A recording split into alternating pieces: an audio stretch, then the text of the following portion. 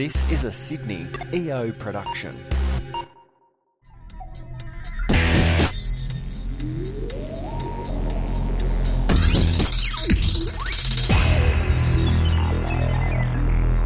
Welcome to episode 23 of the Sydney EO Business Podcast. I'm Brendan Tarazzi, the host of the show, and today I'm joined with Darcy Small from GSEA Project, soon to be changed to GSEA. Hi, Darcy. Hi, Brendan. Thanks for having me on the show. That's fine. Now, I must apologise for this morning. I was planning on doing this interview face-to-face, but I had some technical issues, as you know, so we're recording today via phone. So hope that no worries at all. All cool with that. So I might just start with one of the great things that, doing all these podcasts and meeting people is that I get to see these amazing workplaces. Tell me about the place that you've just moved into. Yeah, cool. So we've just moved into a new co-working space that's about halfway between Redfern Station and Central Station called The Commons. It's got somewhere between 200 and 400 members, and it's across 3 floors, and we're in the bottom area, which has beautiful wooden tables, meeting rooms, a coffee machine, sparkling water on tap, and we were offered a scholarship there for the business that we're working on. It gives us a really good opportunity to meet all sorts of different business owners in a really collaborative environment. And so how did you're not in EO, but you're now in the Accelerator program. Tell us a little bit about that journey, how you got, involved with EO, and then I guess we'll talk a little bit more about what GSEA is doing and what it's looking to do. Yeah, sure. So I'm probably one of the more early stage members of the Accelerator program. So I run a company that I started when I was a student at the University of New South Wales. And one of the really amazing programs that EO runs, as well as Accelerator, is called the Global Student Entrepreneurship Awards. The Sydney chapter held a regional competition. I did a 10-minute pitch there, ended up winning, and then was sent to Macau in China to pitch at the global finals. And as part of the prize for winning the Australian round, I got put into the Accelerator program, which has been a really awesome opportunity for me to meet other business owners and get a really good insight into what this world of entrepreneurship is all about. So it sounds like you've been really supported in a number of ways by different aspects of the community. What is it that you actually, what's your business and what does it do?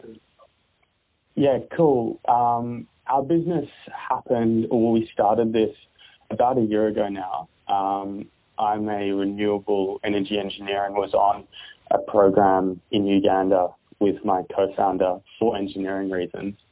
And we were working with local students from Uganda, and one of them grew up where they grew coffee.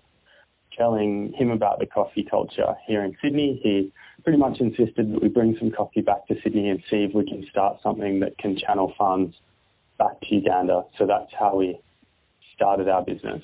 What it's become over that, I guess, nearly 2-year period of research and then starting the company is a closed-loop coffee supplier for workplaces. So every fortnight. What does that actually mean? Yeah, tell us what. Yeah, cool. Because there could be a few EO members who, we're all running different businesses. That might be an avenue for you. A good opportunity to pitch. Here we go. So every fortnight we deliver coffee to workplaces that provide coffee for their employees.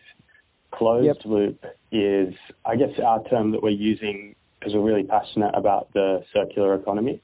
So we don't just say that we supply coffee, we actually lend coffee to our partner workplaces, meaning that we retain ownership over the waste coffee grounds so we can take them back for repurposing. Waste coffee, after it's been drunk, is a really valuable product for all sorts of things, from compost to mushroom farming to odor-resistant clothing to skincare. So we're trying to work with other people in the end of the supply chain to give our spent coffee grounds another life. So is there currently a market for coffee grounds in Australia? At the moment, the product itself is still considered waste. So when cafes dispose of coffee, they actually generally have to pay a fee to get rid of it. What we're trying to do is close that loop so that we can generate economic value out of that waste. And that's something we hope to be able to achieve in the next 6 months to 12 months. Okay, so at the moment, what are you doing with all those coffee grounds, or the project's not up to that stage yet? At the moment, we deliver them to 3 of our partners. So the first one is Share Waste, which is a online community garden network internationally. The second one is Indigigrow. So they're an Indigenous Australian community garden that uses coffee waste to grow natural foods and bush products. Yep. And the third one is Raise the Bar, and they use our coffee grounds to create a hand soap. And I think that's the one I'm most excited about. Yeah, right. So are you donating the grounds at the moment, or are they giving you, I imagine the gardens you'd be donating, but what about the soap? Yes, so at the moment we're donating the grounds across all platforms. In the future, we hope to take ownership over the product with the grounds, and that will allow us to loop that back to our workplace customers. Yeah. And so at the moment, I guess it sounds like you're kind of just sussing out what the model is and how you can potentially make money out of it. Yeah. So I guess it started in Uganda as an opportunity to fund programs back in Uganda. So I guess the second half of our model that I haven't spoken about is that for every 6 kilograms of coffee that a company consumes, we're able to put a woman through a program called Sense for Seed. So that's a way to address the inequities in global supply chains and also some of the problems that we encountered when we visited Uganda.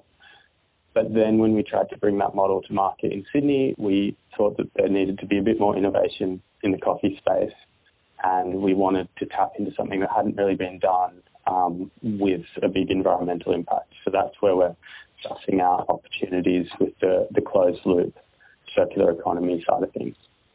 And then I noticed on your website that you're actually a registered charity.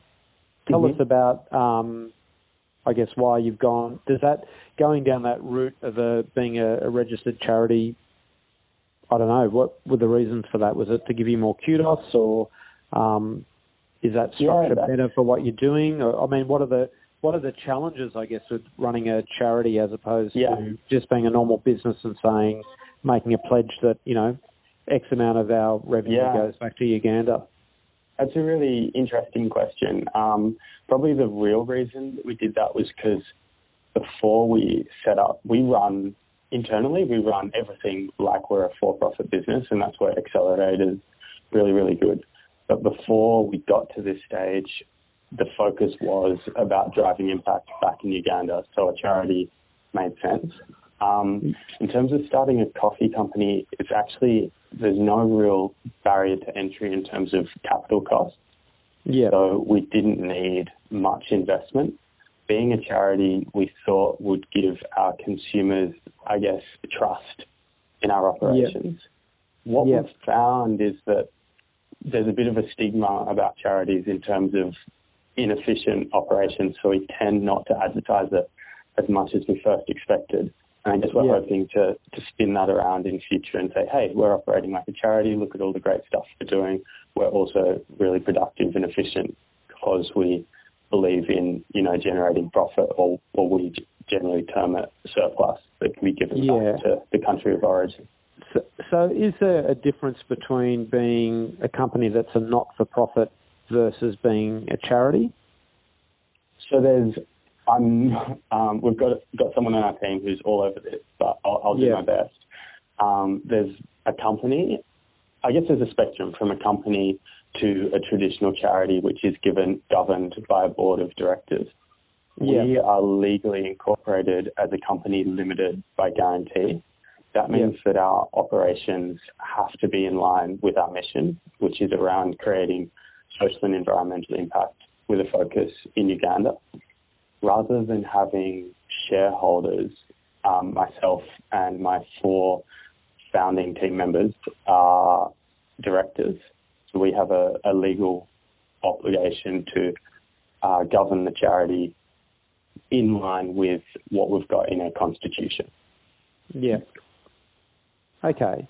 So just let me know if I've got this right. So at the moment, the revenue is coming from companies that you supply a coffee machine and coffee to on a fortnightly basis. You're collecting the waste that they produce and feeding that through to either the gardens or the soap business. That's right. Yep. Is it just in Sydney at the moment? Yeah, we're just in Sydney. Our furthest company is in Parramatta.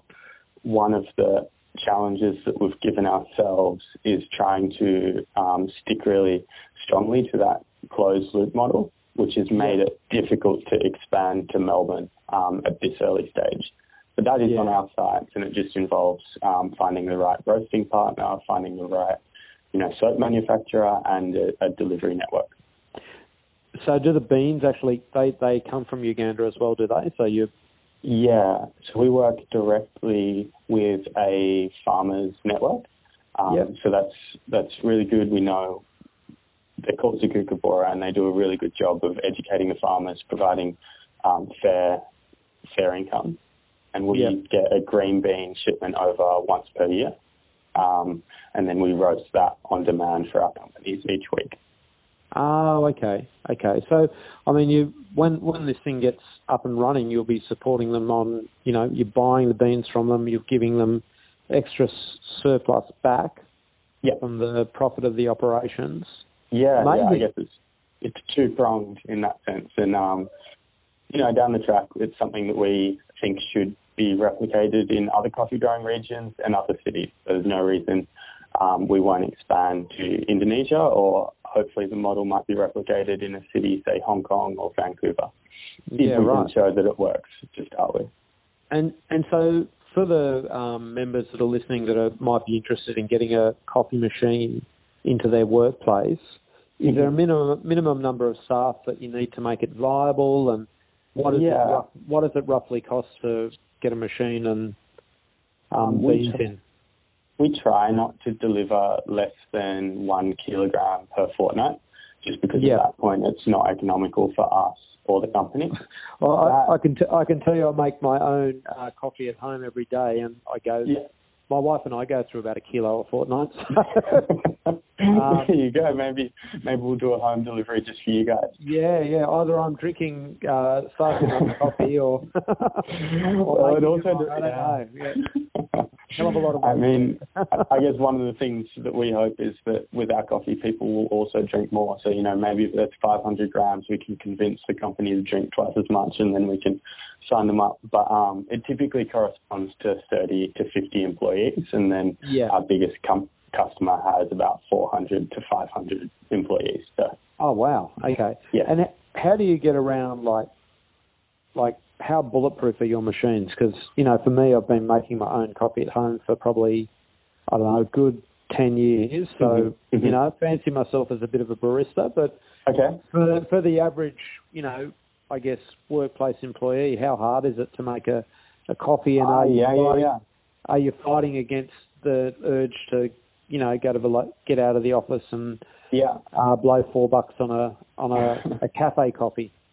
That's an interesting one. So there's two sides to the coin. One, some companies choose not to have coffee in office at all because they think employees should go and get fresh air and have coffee. And fair enough, that's their way of getting employees out of the office and chatting to each other in a new environment. Yeah. Our favourite is when companies buy their own fancy espresso machine and let their employees muck around on it. It creates a really fun environment, and I love, trying to do latte art, making your own coffee, and then we can just supply the beans. So that's our, category A customer. Yeah. Otherwise, we offer somewhere between a fully manual and a semi-automatic machine, which means that, any man and his dog can make coffee, or you can have that fun element of trying it out yourself. And we typically do a sample session and show people how to use the machines and have a laugh and explain where the coffee's from and all that kind of thing. Yeah. And so what if you were just supplying the coffee beans themselves? Are they ground or are they? It just depends on the customer whether they've got a grind or not. Most companies just order whole beans, but we also do ground if, for example, some companies have a filter machine, so they just scoop it out of our canisters straight into their machine. And it really just depends on the company. And then, so what roughly does it cost per kilo? Say if you're an average customer, or low to high. Okay, low to high, it's $44 per kilogram, and that's a price that we've found is right for us and right for the customers that we've got on at the moment. And then we're looking at whether that will change when we add things in like soap delivery as well, 6 months down the track. Yeah, and I'm curious to see whether, like, the customers that you do have, are they coming on board because they like the idea of giving back, or do they like the taste of the coffee, or is it a combination of all those things? In other words, what's the driver to buy from you as opposed from, I don't know, local cafe? Yeah, sure. Look, you just can't sell coffee on it being great tasting coffee, because every coffee supplier does great tasting coffee, particularly in Sydney and Melbourne. So ours does taste great, but we find that it's a balance between the social and environmental impact, and then the way that we link that back to employee engagement. Yeah. So our favourite customer is Canva. They have an amazing office. They have a barista on site and are really focused on workplace culture. And they get us into, like, after they've done a month with us and have put, I think they put like 30 women or 20 women through a program. They'll get us in to speak about that impact and show their employees what it's all about. So I think it's that additional CSR initiative that we add on top of just workplace coffee supply that's really the selling point for most of our companies at the moment. Yeah, I guess it could get staff thinking about, when they're drinking coffee, what the whole supply chain is, where it's coming from, what's going to the waste, how they're. So, I guess through their addiction to coffee, they're actually doing some good. Well, I think that's the reason our team is doing this. So, we're all university students in a range of degrees, and sometimes we get asked why we stopped doing whatever we're studying and started a coffee company. And I think you hit it on the head there. Coffee is something that people drink every day. They engage with the product, and it's a really powerful way to show people about global issues, whether it's environmental or supply chains. And if we're doing that right, then I think we'll be really happy to keep going with the GSEA project or tour. And so on a personal level, are you kind of surprised that you've been led down this path, or was it something that you intended to, because you studied as an engineer and now suddenly you're running a charity, a coffee charity, coffee, what, that's, I know stuff happens, but, I'm just curious to see, even as you said that sentence, you said that sentence, you surprised me. So I'm definitely surprised. I would say a year ago, I was still thinking that I would be something in engineering. So I was really interested in how energy can work in countries that renewable energy can work in countries that still don't have access to electricity. And then suddenly I'm running a coffee charity. But at the same time, I'm learning so much by doing this, and I think I'll keep doing this as long as it continues to work and as long as I continue to learn personally and professionally. Well, the beautiful thing you mentioned this morning that you've finished your degree. Yeah. Was that right? I finished in December. Oh, amazing. I mean, what's the worst that can happen? Exactly. I think there's a fair bit of demand for, It's just an exciting gap year. So, there's really no concerns with what we're doing at the moment. And then what about the people that are also involved with your business? Are they all uni students, or have they finished, or? So we've got a team of 6. 3 of us have graduated and 3 will graduate in the next year, depending on how much effort they put into coffee in the meantime. I found it can how be much a coffee difficult they balance. drink, yeah. Exactly. My co-founder, Brody, he's also an engineer. So we went to Uganda together a year and a half ago, and that's where we met and this whole thing started. We then recruited pretty much friends of friends or friends of friends of friends who filled in the gaps that, 2 white male engineers don't have.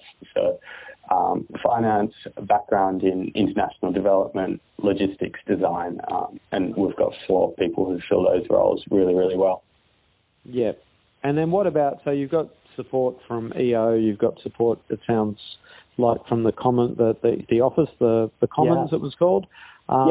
Any other government support around to help push your initiative? It sounds like you've got some real momentum happening here. So yeah, we've been really lucky with support. So particularly, we haven't had government, but that's probably just us not looking hard enough. The university has been instrumental in terms of early stage accelerator programs and some providing pathways to philanthropic funding to get us off the ground. Yeah, and then everything from Toast Creative did some design work for us. Baker McKenzie did some legal setup for us. And if I keep mentioning organisations, I'll forget the ones that I really need to mention. So, but it's been awesome. I think when they just see young people that want to do something for a cool reason. It's amazing how willing people are to help out. Yeah, well, I guess it's when your motivation is, it is money in a way, but that's not your core driver. So I think people love buying into that, and when it's interesting, you're helping these farmers in Uganda, and then the sort of it goes around in a circle, and local people in Australia want to help them. Yeah. So to speak. Exactly, and I find that in every relationship, it works both ways. So, hopefully, if we're successful, we're able to give back to the people that have helped us at this early stage, and it always kind of passes itself on. We do a lot of work with students who want exposure to startups, non-profits, international development, and that's another way that I think we're able to, just share the learning journey. Well, you said you were interested in energy as an engineer, so it's kind of like human energy in a way, isn't it? All this giving. That's it. Yeah. Many hands to make a cup of coffee. Yeah, that's awesome. Okay, so look, this podcast is probably going to go to air after mid-May. So do you have a website that our listeners can go to check you out? Yeah. So by mid-May, we will have transitioned to KUA.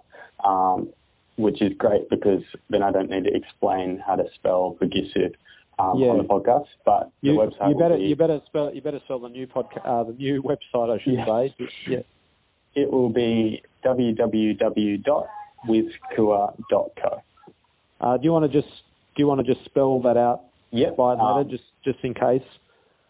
WITHKUA. So.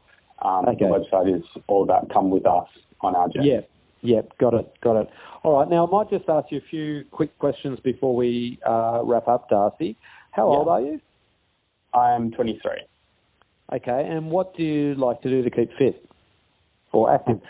I grew up in a tiny little town called Crescent Head, halfway from Sydney to Brisbane, and there's nothing to do there except surfing. So I do that pretty much every morning when I can. Cool. And next question, how many hours sleep are you getting each night? Oh, between 6 to 8, so not too bad. Yep, no, that's good. And then what do you hope, what do you hope to be, with this business, what would you like to be remembered for? I know it's early on, but... I think just being brave enough to keep doing something and sticking to your guns. Yeah. So we've got a set of values and we believe in where we're heading, and then hopefully just sticking on that path and showing people that what we believe in can become something really, really cool. And that'd be amazing. All right. Well, thanks very much for coming on the show. And for everyone who's interested, I urge you to get involved. It's www.withkua.com. All right. Thanks so much, Darcy. .co. .co. Oh, my God. Almost sent them somewhere else. Maybe you should get the .com just in case if it's still available. Cool. Yes, I'll do both. Awesome, mate. All righty. Well, thanks so much for having me.